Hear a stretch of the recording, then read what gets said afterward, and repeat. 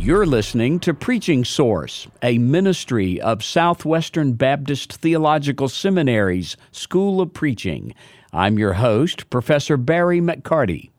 Our guest on Preaching Source today is Brad Whitt. He's the senior pastor of Abilene Baptist Church in Augusta, Georgia, one of the great vibrant, growing churches of our Southern Baptist Convention and Georgia Baptist Convention. He's the author of 40 Days of Refreshment, Quiet Times for Hectic Hearts, and Rooted, Deepening Your Relationship with Jesus. Brad, welcome to Preaching Source. Doc, my pleasure. Now, we want to talk today about preaching and church transitions, and this is a vital topic always, but especially if you look at some of the great churches and pulpits and ministries in the Southern Baptist Convention. There are a number of those churches, a significant number, over the next 5 years who will have pastors who've been there for a long time who are retiring. Brad, when you came to Abilene, you were one of those new guys who succeeded a pastor who had been there, I think, for 32 years. So, hey, in 32 years, you become a legend to your people. So, talk to us a bit about what are some of the lessons that you've learned from following a successful long-term pastor? It can really be one of the biggest blessings of a pastor's ministry and life, but it can also, and far too often, ends up being just a time of much sadness and sorrow. If you watch look at the landscape, and if you really follow the ministries of those guys who have followed long-tenured pastors, I mean, there's statistics out there, and it normally doesn't go well. The ones that do go well are the rarity, but it doesn't have to be that way, because one of the things that you see in a pastor who has served at a church for decades is that you tell a lot, not just about the man. You can tell a lot about the man, but you can tell even more about the church. And so you're finding there a stable church, a strong church, definitely not a mean church, because all of us pastors have faults and flaws and failures. And so you don't have here a church that wants to fire a pastor because they don't like his tie or his jeans or whatever. And so it can be just one of the most beneficial. And I'll be honest, transitions are tough on anybody. They are absolutely more difficult on the guy who is retiring than he ever dreams. And they're often, most likely, more difficult on the guy coming in than he ever thought. And so the thing is just to have a plan, to be kind and Christ-like, to understand that people do things differently. Not everything that's different is wrong. And then really pray that God stays right in the middle of it, that the devil doesn't get in the middle and cause all kinds of trouble. Because, again, if you can have one of those tremendous transitions, which are far too few, but if you can have one of those, then, again, the testimony of Jesus, the testimony of the church is just that much more strengthened, and you're able to more effectively reach that community. What should a new pastor be aware of when he's following a long-tenured pastor? Yeah, again, first of all, that it's probably going to be rougher for you and for the pastor you're following, with all the well intentions, than either of one of you ever dreamed. It's hard because as pastors, we're leaders.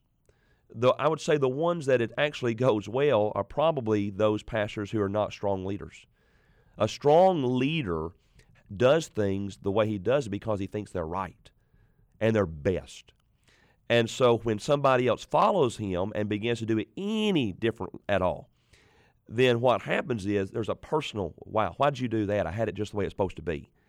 And so you need to be aware of those sorts of things. Also, be aware that it's going to take a little time. You're not going to step right in and everything be smooth, everything be great, everybody accept you, the way you do things. Take your time. Don't be a bull in a china shop. You know, a lot of the guys my age and down especially, I turned 45 this summer, a lot of the guys my age and down have the philosophy, come in, be a bull in a china shop, tear everything up the first year, run everybody off who's not going to be for you, and rebuild it. Number one, that's ridiculous. Again, it hurts the church, hurts the testimony of the community. Give it some time. Take your time. To the best of your ability, honor the man who you're following. The man who's leaving, to the best of your ability, be honorable. That's what I've always said, folks. I'm going to honor. He needs to be honorable. And we're going to honor those who have served faithfully.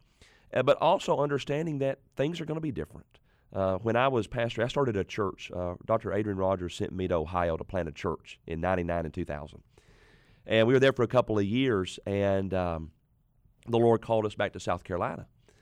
And there was a man in my church who was one of the VPs, the Midwest CEO for UPS. And we were talking about the transition headed to South Carolina. And again, I was following along, tenured pastor. And I said, well, I'm not going to make any changes. And he said, why? They're calling a new pastor. They expect there to be change. He said, just don't change those things that really matter to them. Make changes. And so that's one thing that we did at Abilene. Came in, you change the bulletin, change the logo, things that really don't impact people. Don't start cutting services. Don't start doing away with the choir. Don't start installing things. Take your time and get to know the people. Let them get to know you, and then saturate every bit of that with prayer. Brad, how does a new pastor gain rapport with a congregation that still loves its previous pastor? Absolutely. A lot of it is just time. We talked about a moment ago about just it takes time to become the pastor, and it takes time for them to trust you. You're going to come in with a certain amount of change, a certain amount of credibility by being the pastor. They voted on you to become the pastor. So with that comes a certain amount of influence, if you will. And you can lose that, or you can build on that based on how you act, what you do those first 6 months to a year. And so I'm a people person. I love people. And so one of the things that I did at Abilene when we first came there is I made it a point to come in early, make my way through the auditorium. I learned this from Steve Gaines. Make my way through the auditorium, pat people on the backs, shake their hands, talk to them, remember their names, and try to spend as much time as I could amongst the people. After the service, hang around, hang out with them there at the church. Let them get to know you. They're going to begin to pick up on you, your strengths, your weaknesses. We all have them. But they'll begin to accept you because you're spending time with them. And I never will forget, I was in a mentoring group, and this has stuck with me. Ken Hemphill had about 10 of us preacher boys up to his house every month when I lived in South Carolina. And 1 month, he would bring in different preachers, and 1 month he brought in Jim Henry. And we spent a day with Jim Henry just pouring into us. There was a pastor there with us, a young pastor, and I didn't know the connection. And he didn't say anything till the end of the day. And he finally raised his hand and he said, Dr. Henry, he said, you may not remember me, but I was a member. My mom was a member when you were in Tennessee. My mom was a single mom. And we would come in and sit on the very back row because she didn't want me to misbehave. We'd sit on the very back row there at the church. And you may not even remember this, but when you would walk into the auditorium, you'd walk over and you'd pat me on the head. You'd say hello to me. And I've never forgotten it. And when I heard that, I never have forgotten that statement. The power of a pastor's touch, the power of a pastor's remembering names. And so spend time with your people. Go to the fellowship dinners with your senior adults. Hang out with your youth at camp. You cannot overemphasize the importance of spending time with your people. In your own transitions, what would you do differently if you had it to do over? There's always things you can look back. I won't talk necessarily about our transition, but just even observing other pastors. I think when the day comes for me to retire, the Lord lets me stay at Abilene 30 years. One of the things I've already told the folks is I will leave the area. I don't think you can win. So I make a joke. What I say is I want to buy 3 acres on a hillside in East Tennessee, and next to a trout stream, within driving distance of some bird fields so I can hunt, and close enough to an airport where I might be able to fly out, build me a cabin, have a great internet connection, and teach some classes in the spring and summer and fall. And so, but my joke is, when it comes time for me to retire, to leave the area. Because you're in a no-win situation, especially if you've been in a church a long period of time. If you smile wrong, if you smile too early, if you smile not enough, if you smile too late, if you don't smile at all, people are reading into it, and it puts you in a spot.